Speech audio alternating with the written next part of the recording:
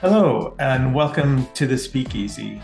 This is our inaugural episode number one. I'm your host, Offer Kubin, and this is the virtual audio space where readers and writers gather.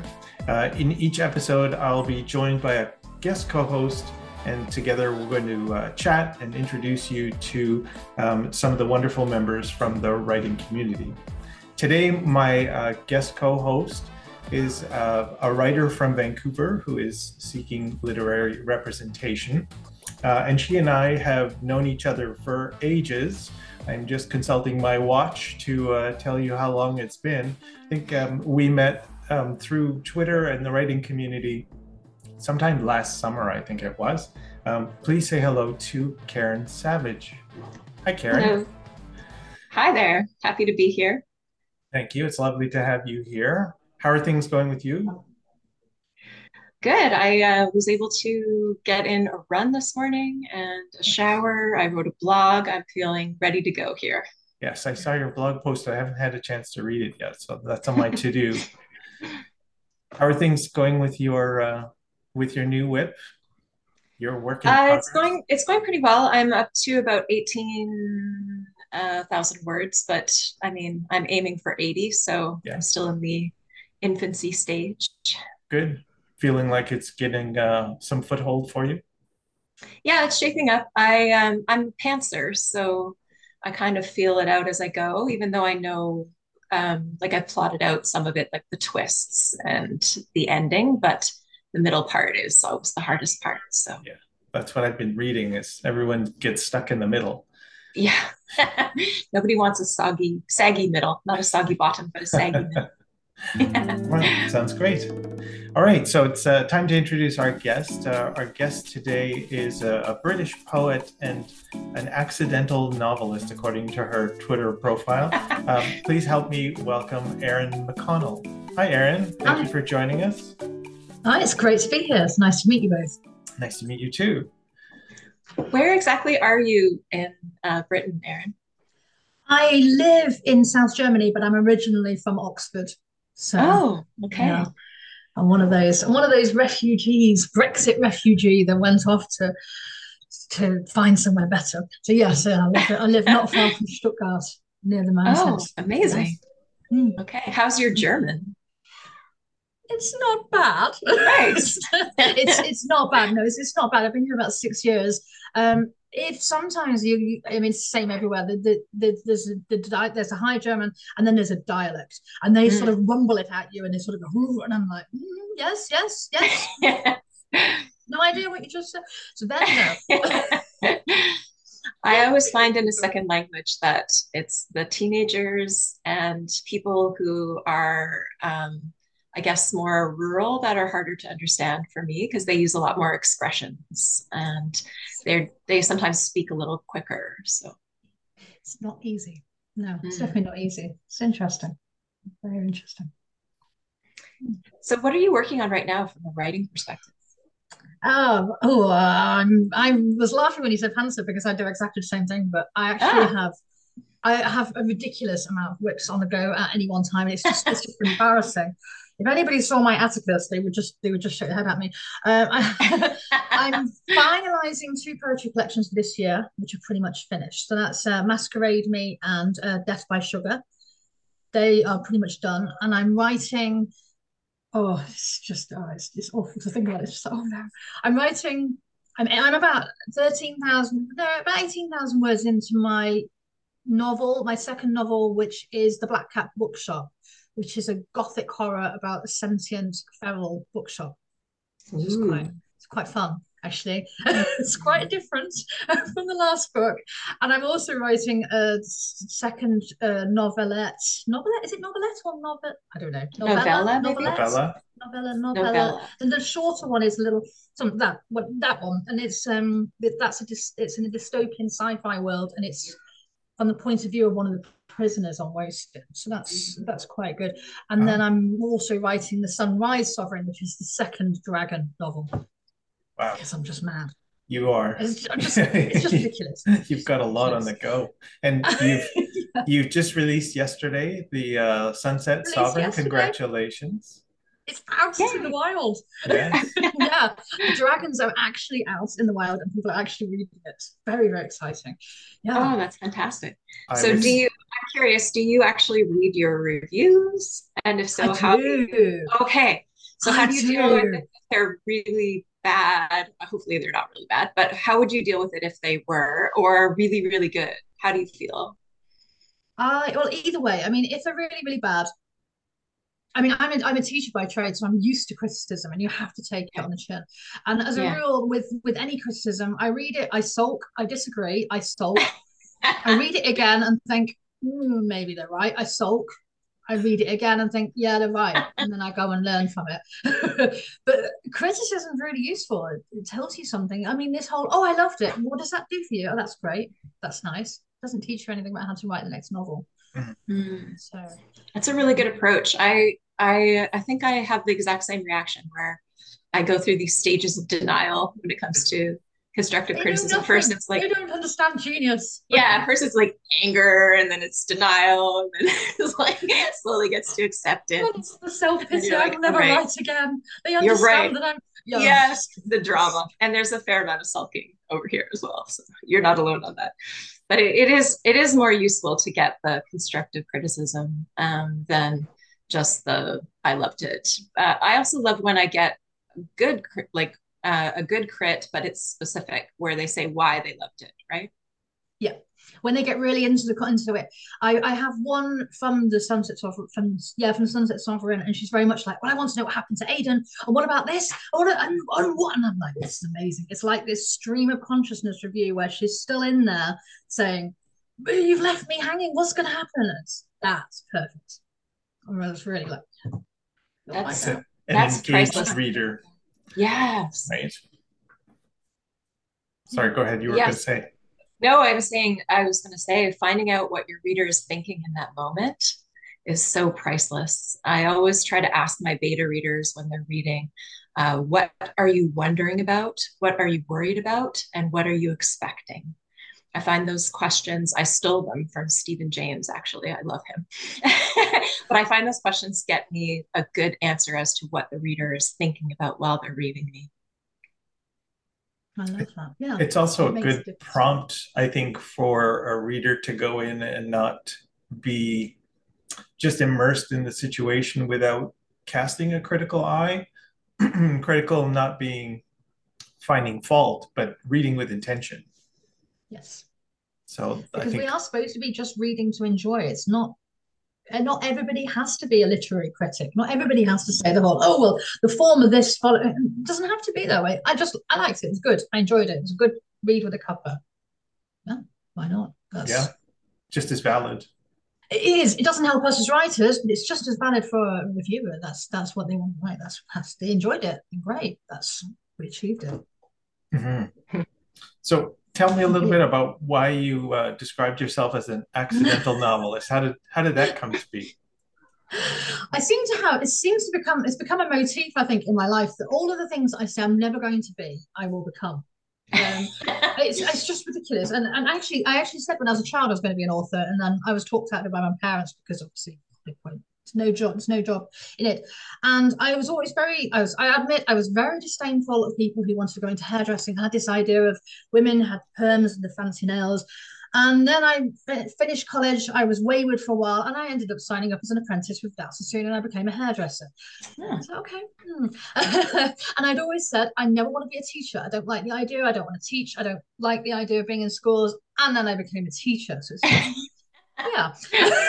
Some Hopefully, you kind never of say, I don't want to be a murderer.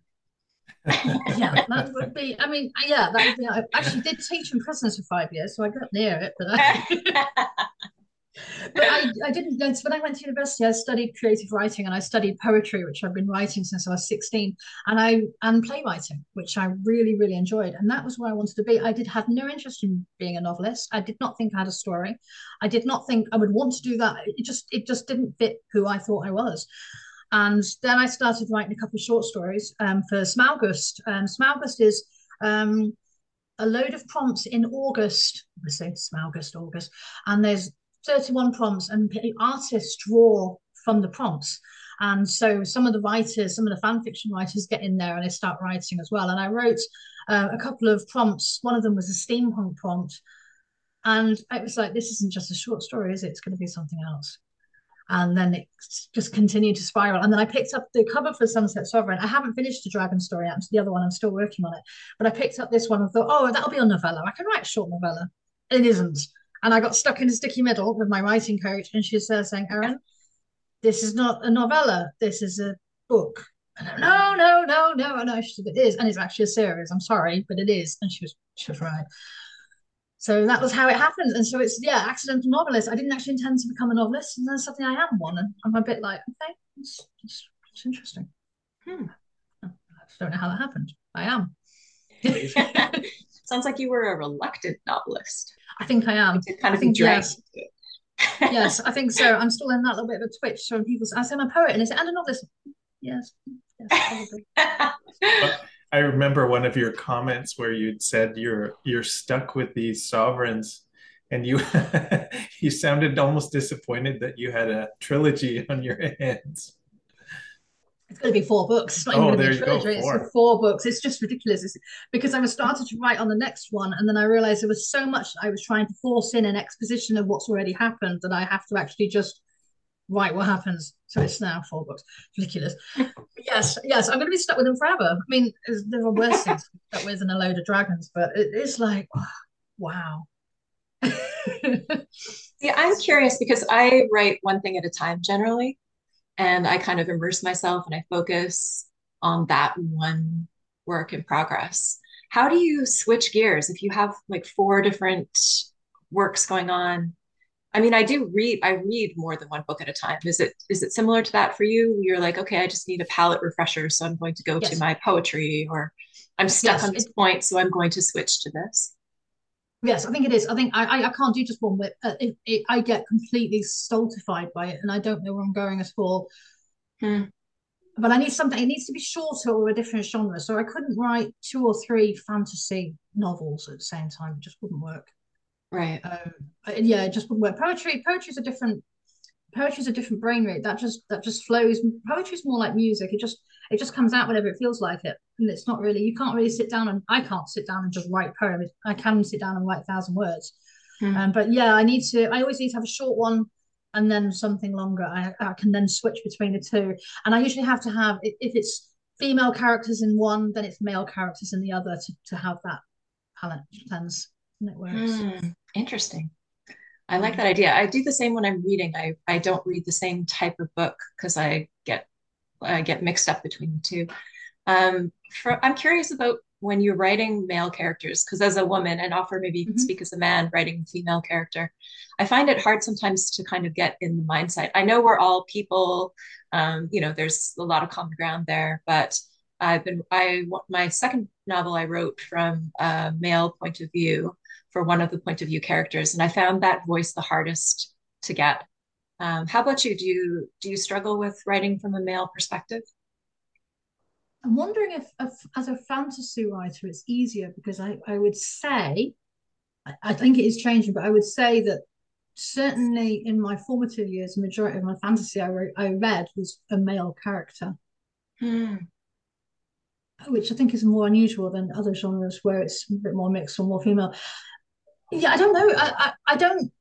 I don't really think about the characters, but they just write what they write, and it seems to, but yeah, that's not very technical, is it? Really, I don't.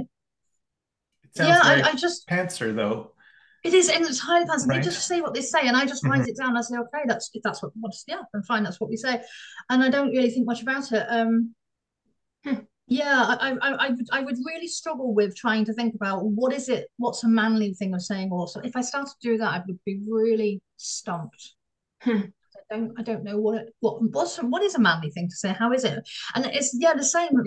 I just write them, and it seems to work out all right. But I do try to be more conscious with writing characters that, like I'm writing a deaf character at the moment, so I'm doing a lot of thinking and researching about what's it like to be deaf, because I'd have no clue. So in that sense, yes, but I just write them when it's a man, and it just comes out man shaped, I suppose. Man shaped. I love that. How about you, Offer, when you're writing from a female perspective, or if you're writing from a female I perspective? am actually. Both of my whips right now seem to feature the majority of female characters, or at least a strong female lead, which I find interesting. The whip, the main whip that I'd started with was or is science fiction piece, and it was the first bit of writing I started, or creative writing that I started to do after about 17 years of not writing anything. So it was just um, letting, again, just like Eryn said, just letting the characters come to life and letting the voices speak. And I think for me, I'm trying most of all to just stay away from stereotypicity, or stereotypicity, if that's a word, just to stay away from something that Stereotypes. stereotypes that speak in a certain way, or that we see too many tropes of. I'm trying to keep that in the forefront as I write, so that they come across more natural and less um, constructed. Hmm. So, so far, so good, I think. I guess Yeah. be able to tell once everything is pulled together whether or not I managed to carry the voice off correctly. Hmm. Yeah, no, it's interesting. I find maybe I'm just being too hard on myself. My husband, when he reads my work, the male point of view, it's in a romantic situation. So he's sometimes giving me the feedback of like, men don't think like that, or men would I would never notice that, like he told me I actually once literally spent 2 hours with a woman and did not notice that she was wearing a wedding ring. He's like, he wouldn't look at that. But I have read work from men that is writing from a female perspective, and I've said, ooh, no, a woman would definitely. There was this one guy who wrote a scene. It was a meet cute scene where a woman got into the wrong car by accident. She thought it was her Uber, and she never once in the scene thought, "Oh no, I could be in danger here." Mhm. And he just never, it just never occurred to him because, he's a guy. He doesn't have to think about stuff like that. So I think it can happen where being a different gender can kind of make you blind to certain things. Absolutely, I would think Yeah. so. I guess that's part of being aware of what the conversation is out there about what life is like as a woman, and what life is like as a man, and trying to absorb those details and those cues so that you can translate that into a more realistic representation of a character. But it's always a process. It's always a process. It does sound like it could be harder though for romance because you are leading from that emotional element and the conditioning, whereas for fantasy and sci-fi, we don't have to consider those things. Mhm. There's no element of, oh well, like you say, I have to think about my safety. And there's no in fantasy, why would we? It's just we just do what we're doing and they just go in and do their thing.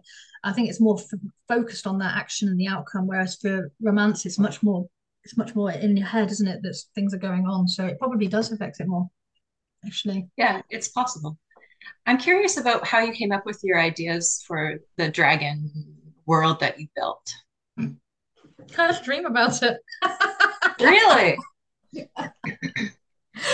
Yeah, but it wasn't entirely what it is now. It was actually a dream. I had a dream that was the strangest dream, and I'm sorry, off because you're going to have some spoilers now. It was the strangest dream where there was basically this young girl who was having to act as an advocate for a prisoner, and there were people that um, were observing her, and it was very much like a sort of like an equilibrium sort of environment where everybody was expected to be very, very cerebral, very calm, very logical and analytical, and she was looking at this girl couldn't read, and she was trying to represent her, and this is a child representing a child who is on trial, and she kept saying, this is wrong, this is wrong, this isn't shouldn't be happening, this is she's just a kid, she can't read. And more she was butting up against these analysts, and the analysts were like, well, this is just tough. And it always felt like she was going to fail. And then they executed this child in the dream. It was such a strange dream. And then they actually took this girl and they basically changed her and said, right, you're exactly the material we want. We're changing. And I woke up for what on earth? But it stayed with me. And I thought that's the beginning of a story. That's a story. And I started writing it as the analyst, and there wasn't enough there. And I had to put it aside, and I knew it was something, but I just didn't have enough of it. And then when I picked up the title of The Sunset Sovereign, I read it, saw it somewhere. It just all came together. The dragons came in, and it was like, let me get that bit, and it went right in the middle, and it just worked. That's so cool. There we go. Yeah, a little bit disorganized. I think writing is messy, right? When you're creating, it's always a challenge to be able to pull ideas together that evolve into new things, and making room for that is always exciting, I think. Oh, I completely agree. Yes, and I think that's what I like about pantsing, is letting your imagination run wild a bit. When you're just letting things out, it's amazing what comes out if you're in a creative mood. It sounds like all three of us are pantsers, which is quite a nice change, because but what I'm seeing when people have the discourse about the writing, it seems to be the plotters are very much like, I am the architect of my world. Any concept that they're going to do, anything that I've said is just complete bunkum, and it doesn't happen, and it's all very woo. And the pantsers are like, that's great for you, but that's what ours do. We just narrate what they tell us to do, and they're doing their thing. And it seems to be a really, really huge difference. It's not just well, we do it this way. It seems to be an entirely different mindset of how that novel is produced. Very, very different brain. Yes, I find it very interesting. I tried to do a bit more plotting with my second novel, and it just did not work for me. I kept trying to make my characters make decisions that made no sense so that I could get to the plot that I wanted. But then once I got there, I thought, she would not do this because she's got this background, or she's got this personality type. So I can't force her to do something where the reader is going to think, why on earth would she go down to the basement with the flashlight? You know, that moment where you're like, the plot has to go on. So she needs to, do something dangerous now that makes no sense. But the trick with pantsing is sometimes we can get, and, feel free to disagree. I think we can sometimes get into circles, and maybe we don't, our plot doesn't advance as much or as well as if you're a plotter. So that's why I'm kind of a plantser now. I'm kind of a hybrid. I'm working towards something, but I'm letting my imagination figure it out. But yeah, I'm open to your thoughts on it. No, I think that does work. I think part of the problem with pantsing is that because it's such an organic story, we don't really see the beginning or the end. We just get in the middle of it and we're carrying on. So it's that sort of, well, where do you slice off, especially for a series? Where do you stop? Because the story just keeps going, and you've got more of the story because they've told you more. So I think that's a problem. Whereas, of course, if you're planning, it's like, and especially if you've got like a 3-act structure you're using, you've got this, you've got the critical incident, you've got the aftermath, you've got the resolution, and then it's a nice, okay, there we go, neat little bow, and it's all finished, and send it off. And we're like, but is this happening? And then this, and yeah, it does become sort of a bit tangled, I think, in that sense. We don't really know where to stop, because they've got their own life and they're carrying on. That's right. And in many ways, they keep talking after we close the story up, whether it's a single book or a series. There's life afterwards, which I kind of like to imagine happens as a sensibility to keep things moving on, so it doesn't just end. The edge of the world falls away and then nothing else happens after that. Yeah, they do keep going. Well, that's an interesting thought. I remember my mentor told me that because my second book, I'd worked with a mentor, I was lucky enough, and he told me to cut the last 20 pages of my book, which was one of those constructive criticism moments where I went through all the grief stages. But he was right. And he told me, you're tying things up too neatly. Mm-hmm. I want your reader to keep thinking and wondering about your character after they're done reading your book. That's beautiful. I like that. Did it make it feel stronger for you overall once you did that? It did, yes. I fought it at first in my head, but once it was gone, I didn't miss it. I sometimes I have this little Word document where I throw things that I've rejected.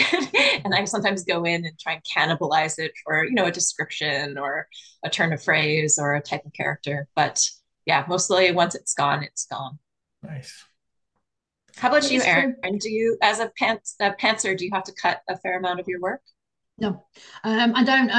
I don't at all. I have to when the Sunset Sovereign came back from the developmental editor, he actually suggested I added about 4,000 or 5,000 words to here and there to expand a few scenes. But no, I tend to be fairly spare with my writing. It doesn't seem to. I don't know if it's because of writing dissertations and such like. I've just got to the point where I'm really economical with it, and it's done. So I can't cut. But I do tend to. I think it's something from the playwriting. I start a scene late and I end it early. So I go straight in and things are happening. There's none of that. Oh, so this is what's going to happen before it. No, we're in there, and you can catch up with me as you go. And I'll Yeah, I leave love that. early. I love that. I try to do that too. Cut out all the boring bits, as Stephen Oh King yeah, would say. yeah, yeah. I start the scene late, finish it early. And that's it. Well, for my opening draft, usually my first draft comes out very quickly, usually, and it's usually short. I have to go in later and add more description, more, it's kind of outlining. My first drafts are usually around between 30 and 50 thousand words, and I'm always aiming for between 80 and 90. So is that the same for you? I edit as I go. So I write this. I always think of it in scenes rather than chapters. I write the scene. The next day I go back to it. I read the scene. I do a light edit, and then I write the next scene. And then when it's all finished, I run through to see what I'm missing in between, or add scenes in that I know need to be put in between. And then I tend to send it straight off to the editor then Oh, after wow. that. Okay. Yeah. That's really fast for a pantser. Good for you. Yeah, if it's done, it's done, and then obviously they look at it and they tell me what I need to add, and then I just crack on. So yeah, I think Sunset Sovereign took me 6 months to write, which Wow. I don't know if that's fast or not. It was. That's what it was. It's pretty Yeah. fast. How Yeah. about Oh, you, that's quite Offer? good. Sorry, what's that, Erin? I said that's quite good. How about you, Offer? What's your process like? My process has been stilted, I think. I mean, I'm still feeling very much a newbie at getting back to the whole writing craft again. So I'm finding my way as I go, and trying to find or develop some kind of a process. I know that I draft very slowly at times. I had a really good run when I started my first drafts of my science fiction work in progress, and then took a long break because I was writing it sort of as an aside. I initially started with a short story and it kept going, and I couldn't figure out where to stop it. So then I thought, oh, let's make it episodic. So I wrote it as 5 episodes. And then the more I started looking at it, I thought, no, there's probably a book here. So now I'm looking at going back and rewriting everything as a novel. And I'm just finding that everything got quite slow for me to kind of get into the headspace of jumping back in. And Mhm. then, of course, now there's a new whip on the table that's asking for my attention. That again started as a short story idea that just looked like, oh my goodness, this is bigger than I thought it could be. So that's kind of where I'm at. I'm writing tremendously in my head, but I'm having a challenge getting it down on paper. So Yes. there's not much of a process at this point. Mhm. Well, I mean, I think it's good to think through your scenes first. And Mhm. I usually play it in my head like a movie before I write it. And I often talk out the dialogue. Um, Yeah. my neighbors probably think I'm insane because I'm out jogging and talking to myself, having conversations with Just frozen for a minute. myself. Wanted to find out if when you're writing that you have any thought around the reader, what the reader should take away from what you're writing. Oh,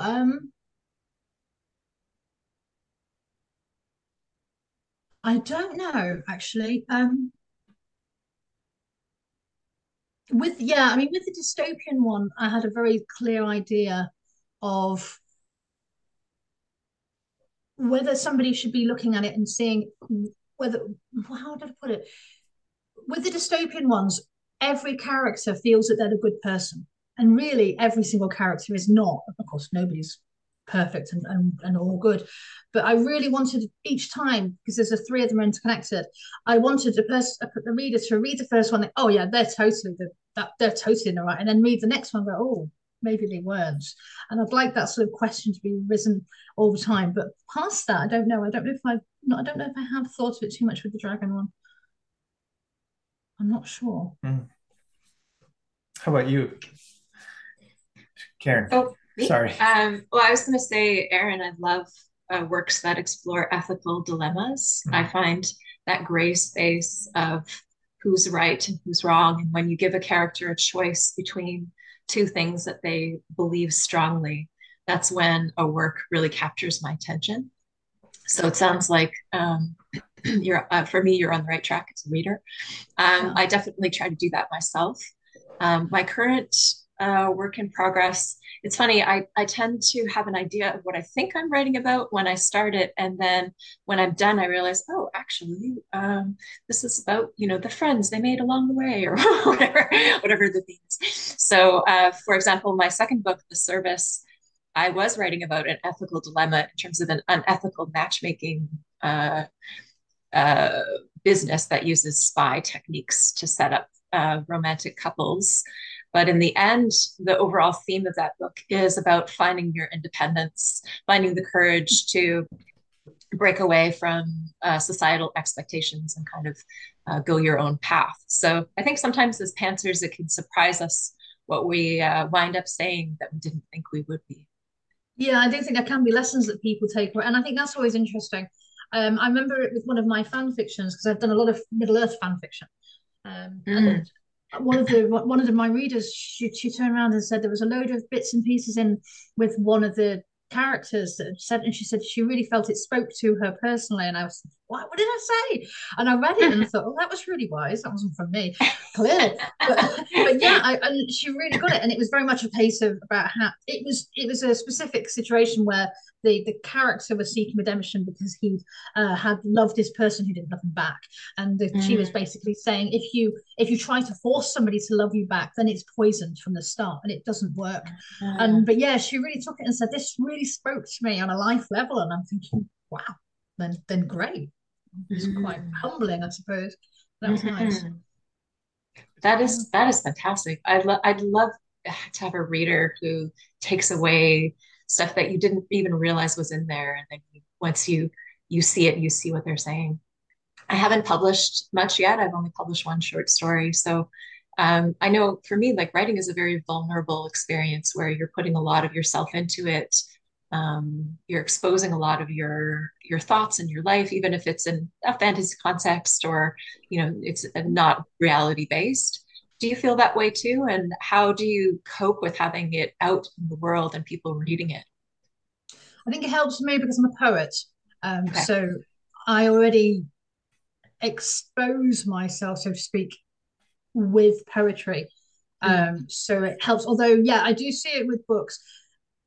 Although I think we don't, I don't, there's no self insert. There's always going to be elements of myself in there that I see, and I often want. Actually, most of the time, I don't know if I want people to like that bit or not. It's always quite nice for me to say, "Oh, that person's just," and I think, "Oh, yay, thank you." But then I recognise that element of me that's in them. But yeah, because I have the poetry, it does help because it's that when you write it, it's very raw and real and you, poetry and fiction. But then as you start the process of editing and you give it to your alpha readers, you give it to the editor, it starts becoming less yours, somebody else is taking things from it.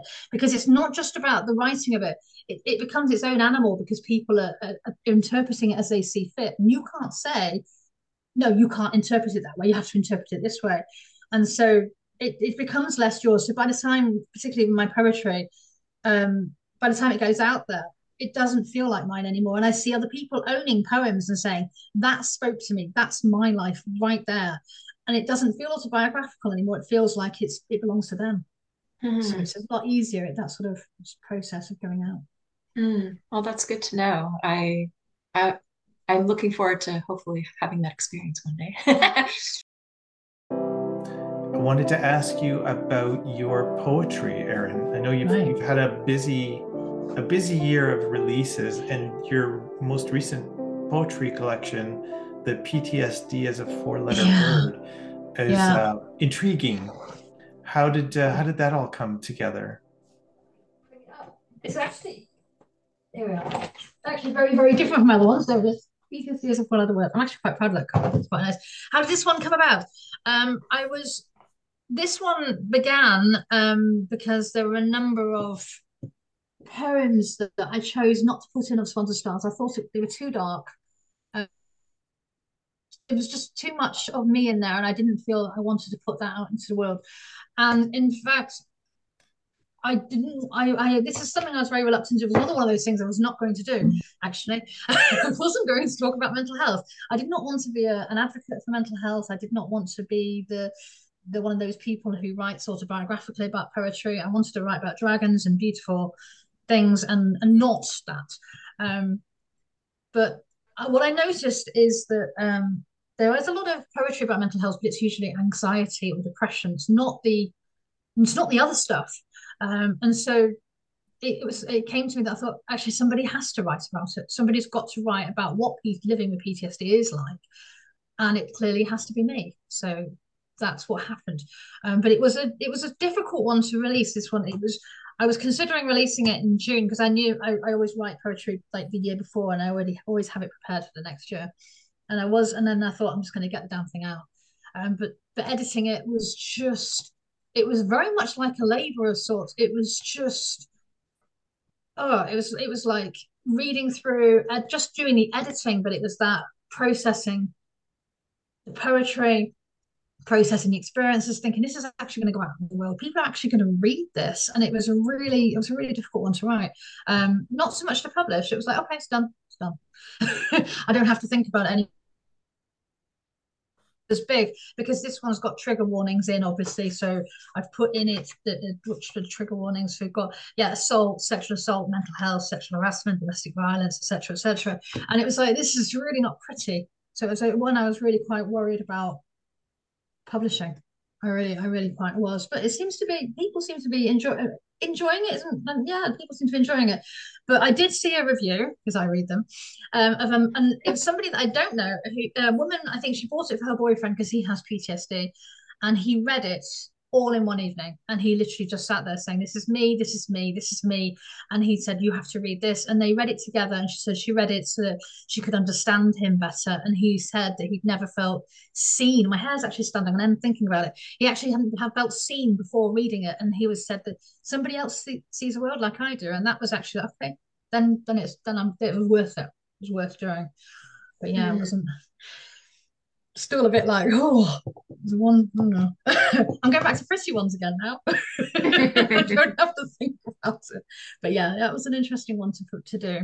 Yeah, it's powerful stuff when you go with something like that. And I think for me, certainly, reading poetry has been an up and down experience. I've been away from reading poetry for a long time, and sometimes it's hard for me to know what the message is or how I'm supposed to interpret it, because I think it's my own brain isn't in the right headspace to just extract whatever's there, as opposed to looking for something that I think should be there. Does that make sense? Yeah.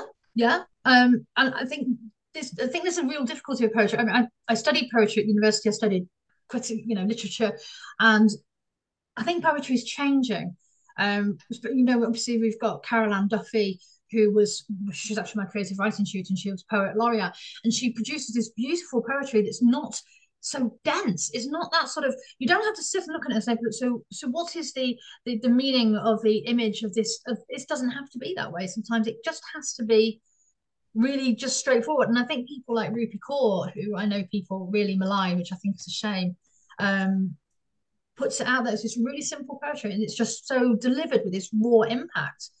And you don't have to sit down and just dissect it over a glass of Chardonnay. You can just read it and say, okay, that makes sense. And I think it's really important. I see a lot of people doing the whole, especially university poets, God help them.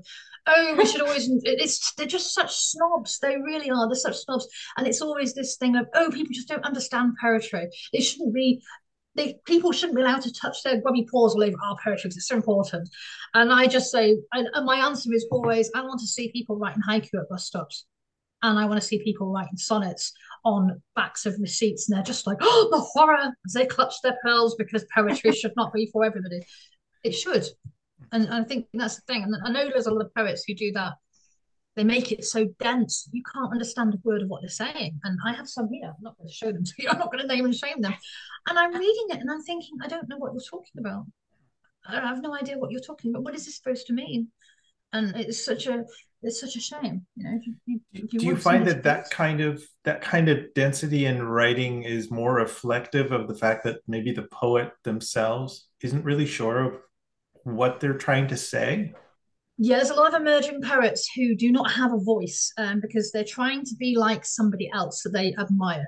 So you see it a lot with, obviously, with Rupi Kaur. A lot of people copy her formats and not realizing she doesn't write with capitals because her original language is Punjabi, and they don't have capital letters. So all of her poetry is without capital letters to reflect her heritage, which I think is beautiful. And a lot of people see it and they say, "Oh yeah, this is a new thing. We're going to write without capitals," and you've missed a point.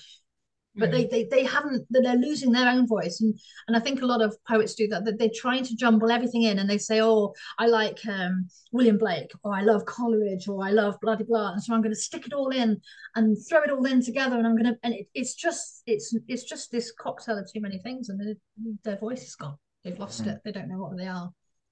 Bit of a blender approach. Yeah, I think that's the same for any kind of writing, but I suspect with poetry, you see it more commonly, where a writer is focused on sort of the language or the, trying to play with words instead of creating emotion or trying to get a point across. Yes. So building meaning instead of building language. Poetry's supposed to make you feel something. If it doesn't make you feel something, poetry does, yeah. It's pointless. Yeah, the same with writing a book. Yeah, to me, I think there's some books that are considered sort of masterpieces that are so dense. And James Joyce. Oh my gosh, Ulysses! Like, don't even get me started. Like, I've tried to read this book. I studied it, briefly in university, and I was just like, what is the point of this? Like, why did I get writing as a writing exercise? Fair enough, but I just don't. I didn't connect with it. So that's not for the reader. That book. It's for somebody, but it's not for the reader. Yeah, definitely. But I'd agree with you. I think that's the thing, and I think it is starting to change. We are seeing more and more poets that are becoming less opaque. Some still aren't. But they're becoming less opaque, and I think that's interesting. I think it's going to become more engaging. I think we're going to see more and more of that.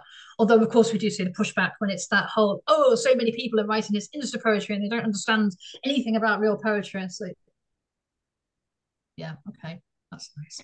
But yeah, I think it might change. I'd like to see it change. Yeah, I think of poetry as like basically writing concentrated. It's like concentrate orange juice, the frozen stuff.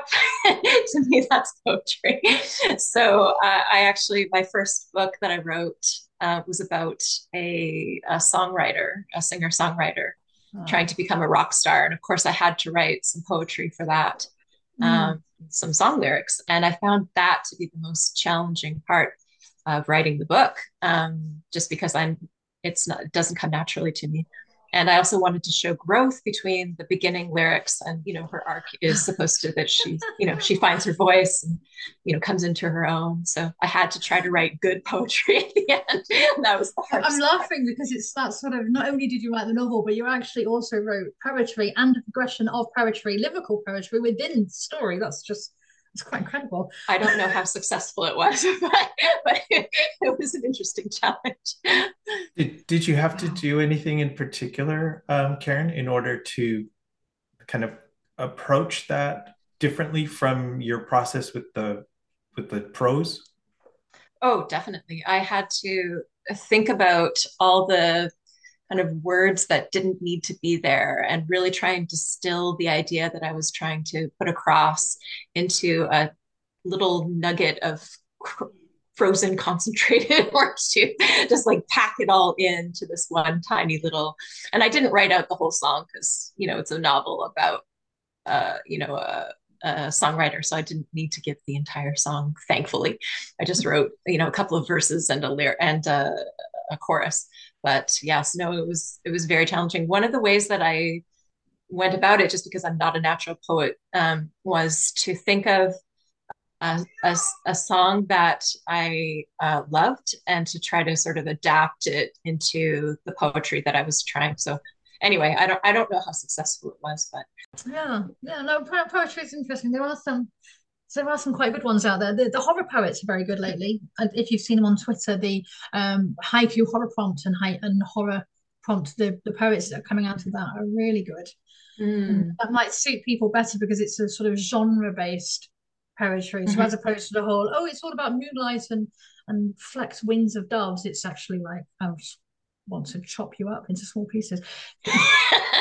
But poetically so. But poetically. Ever poetic, yes, ever poetically. I love your sense of humor. A little drabble of murder. I've actually just read an excellent book of haiku, which said it was haiku from a serial killer, I think it was, and it was absolutely brilliant, absolutely brilliant. And the reviews at the end, I hadn't realized straight away, but they'd done these mock reviews with the names of serial killers, and I was reading it thinking, that's a strange reaction to a review. And one of them said, it's put me right off my dinner, and it was whatever his name is that liked to eat his victims. I forgot what it Dahmer. was. Jeffrey yes, Dahmer. It was. And I was thinking, and then it was like, of course. It was absolutely. That's very clever. It's tongue in cheek. That's absolutely brilliant. Really, really good. Yeah, haiku of a serial killer. I was quite impressed. For your poetry collections, did you use a developmental editor in that regard too, or is that just all pure? No, I have a poetry. I have Critique Swap. I have an editor who is also a poet, and he runs through it. But I think with poetry, it's very difficult. It's really more about, does it scan other words? Is there a certain word that means something but other people won't? I think it's that sort of thing. You can't really. It's a lot different. It's a really different process. Mostly it's that sort of, the order doesn't really work. This one doesn't really fit mood wise. And the odd word. I think it's much more of a light touch element with poetry. But I've been doing it for a long time, so I think I'm fairly arrogant about my poetry. You've earned the right, I would say. So you said you started. I don't worry about it. You started at 16 to write poetry. I started writing at 16. Yeah. What is that? I think of a typical sort of teenage years filled with dreams and angst and pouring out onto the paper. Is that kind of the start for you, or did you find that there was another trigger that allowed you to kind of reach into that realm? There's really lots of angst, definitely lots of angst. I'm trying to think who I started to read. There was a few poets that I started reading as a kid, and I think it tipped me into it. Obviously from literature days and the rest of it, and Auden was one of them, W.H. Auden. And it really just opened me up into this something that you could write. I started to write. I did write a lot of angsty, definitely. I don't have any of it. There's only one that I ever kept. Well, I didn't keep it, I just remembered it, which is why from Love Lost and Found, that's my second collection, Love Lost and Found, and that's actually based around that poem, because I was asking, why do we even bother to love? Because it's just a complete yoke, and it was my effort at trying to explain it back. So it's quoting the poem. So it's love lost, love found, love past its sell by date. And so it's going back to it and explaining it. Just myself as a 40-odd-year-old explaining to that 16-year-old self what I think I know or possibly know. But yeah, otherwise, no, it's definitely angsty. But I think there's a process, there's a catharsis with that, because as a teenager, it's the only time when our brains are going through so much change, but we also have enough time to think about those things. And we don't anymore. I mean, we still have those processes, and each time we turn a round age or big things happen, grief, but we don't stop and do some really good navel gazing. I don't know why we don't do that. We just don't, do we? So I think that helps. And so a lot of people sort of really denigrate teenage poetry and they say they know nothing. It's like, well, no, there's lots of things they don't know, but they're actually really good at soul searching, and there's a lot of beauty in that, I think. But yeah. Yeah, for me, that's the stuff that touches me the most, when it's something that's a common human experience that we all have felt, but you put it into words beautifully, or I felt like you saw me, just like that reader. That must have been so gratifying for you to have him, and to have him share it with his partner and say, like, this is how you understand me. I suspect that must have felt just wonderful for you. Yeah, it was absolutely fantastic. I think that's something with poetry more than any other genre, that you can really touch somebody in just a few verses. But I do think a lot of people think poets really do have it together. I get this impression that people do think we're just effortlessly stylish. We're just so cool. That we are so good at speaking and talking because we write this beautiful poetry. It's not true. And that's something that people just don't get. It's just like, yeah, we can write beautiful poetry, because we're still just struggling through life just the same way as everybody else is. It's not it's not a life calling. We haven't become more evolved human beings or something, sadly. Definitely. Well, I haven't. I missed the boat. If they did, I still haven't got it. Well, I wonder when you're writing prose, what lessons do you take from your ability to write poetry and apply to your prose? I'm thinking maybe imagery, but I'm curious about your thoughts. I have aphantasia. I don't know if you're familiar with aphantasia. Aphantasia is when you do not have a visual imagination. You can't see anything within your brain. Okay. So I know a lot of people often say, how can you possibly have aphantasia and be a poet? And I say, do you think a blind poet is not a poet? And they're, okay. So I'm blind in my head doesn't mean that I can't write. I do use a lot of imagery, but I think the advantage I have is that because of writing, because I know what impact words have, I don't go into purple prose. I never go into purple prose. I keep it very, very spare. More spare if it's very, very tragic. I really just throw it out on the page. But I do use imagery, but carefully. It's none of this the pale gasping, and it's just too much, and it takes people out, and you can let people just see it with a few phrases rather than something else. But I have been told a few times that some of my prose goes poetic at times, so it's definitely in there. I think Offa can tell me otherwise, tell me if that's the case, because he's reading The Sunset Sovereign. Is it the case? Yeah. In a way, yes. Nothing that I would identify, I think, as sort of poetry jumping off the page in terms of the way you've described it, but more in the, oddly enough, in the way you color the scene for me.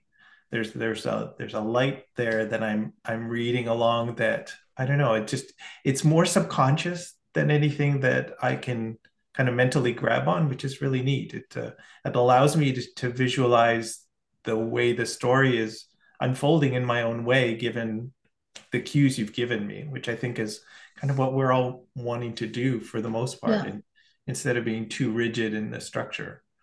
Yeah, I think it does help, because it is that very much, you don't need it. You don't need to have too much of it. You can have a little less and it still works perfectly well. And I think that's how I always handle it. Yeah, less is more. I find that with emotion for characters as well. When I first started thinking about writing, I thought if I had my character break down in tears a lot, that it would cause the reader to, feel their pain or connect from an empathetic point of view. But the more I read about the craft and how to elicit emotion, I learned that the more your character holds it in and is strong, and does the right thing in the moment, and as long as the reader understands the stakes for them and how sad it is for them, it actually causes the reader to feel more emotion. If the character is constantly wailing and gnashing their teeth, then as a reader, I kind of feel like, well, they're doing it for me. I don't feel as invested. Yeah. Yeah, you want to seek something out. We like mysteries, don't we? People. You have to leave something for a mystery for them to try and work out. So that's that show don't tell thing, isn't it? I suppose all over again. But yeah, you have to leave them a little bit of mystery. And it almost, Karen, from what you were saying, it almost allows for a sense of some disingenuousness in and around the character. If it's always being done that way, it leaves me to wonder how real is this? Is this just for show? As opposed to really getting a sense of it, a deep emotion that isn't necessarily all, bled out there for the reader to read. So it's such a balance. It's such a balance. Oh, it's so tricky. Yeah. What was I going to ask you? Was there something that you wanted to read with us today? I can. Do you prefer poetry or prose? It's up to you. What about you, Karen? Did you want to hear anything in particular? Oh, sure. I'd love to hear a poem from Eryn if she has some. All right, let's see what I've got.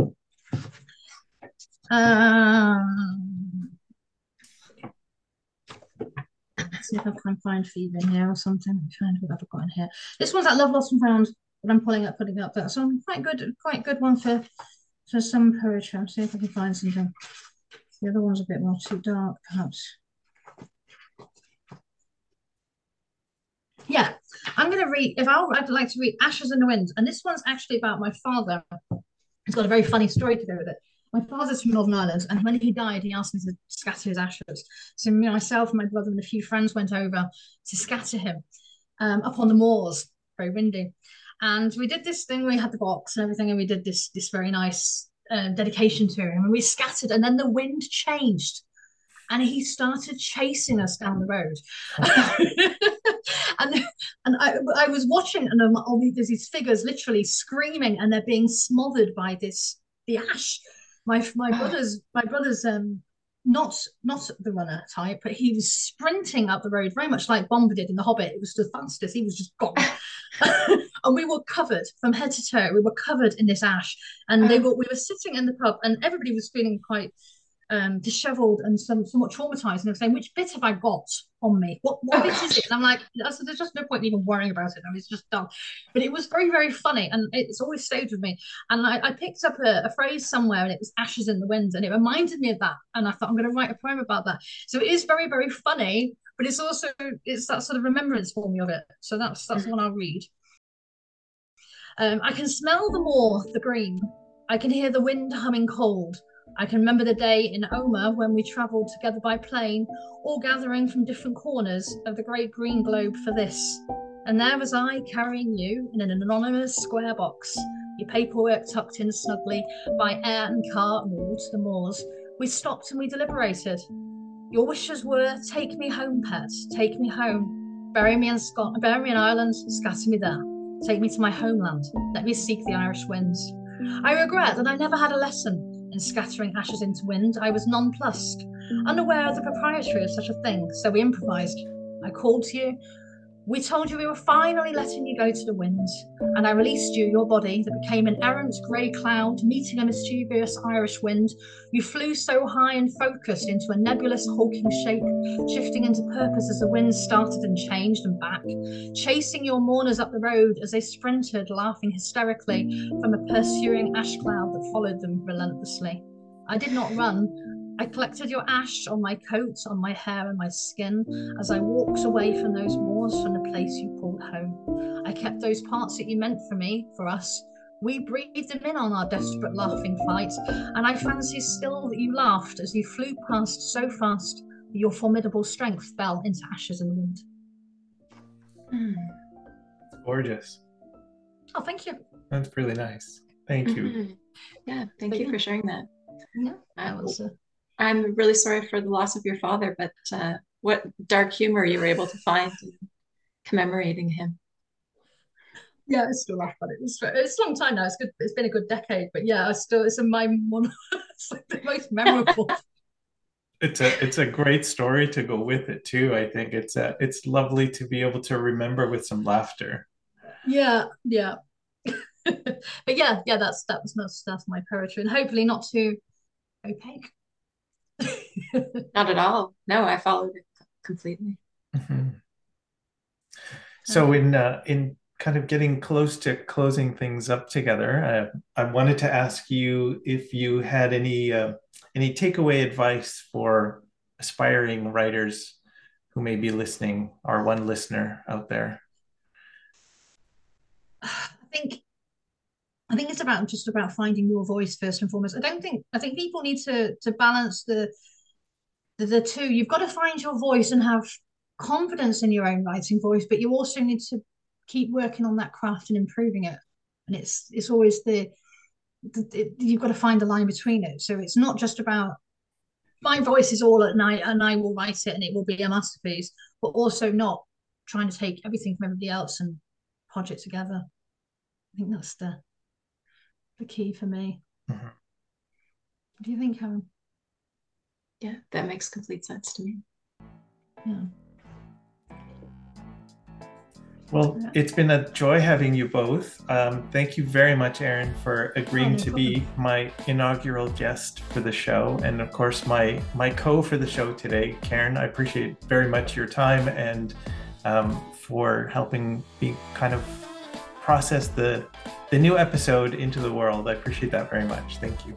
It was a pleasure. I really enjoyed chatting with you, Eryn. Thank you. It's been wonderful. Thank you very much for inviting me. Thanks, And Oliver.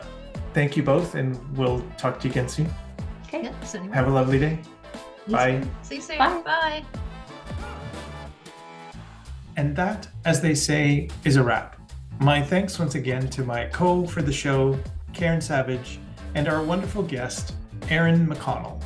Eryn's poetry collections and her new novel can be found on Amazon under the author name E.M. McConnell. Music for today's episode provided by Pixabay, with guest artists Monday Hopes and their track Orange Juice on the Table, Nature's Eye and their track Simple Piano, and Piano Amor with their track Into Myself. Our theme is called Mr. Mischief and is by All Good Folks, provided by Upbeats. And many thanks to you, our listener, for spending some time with us today. If you enjoyed this episode, please click the follow button and swing by the Speakeasy again, where there's always a table waiting just for you. Cheers.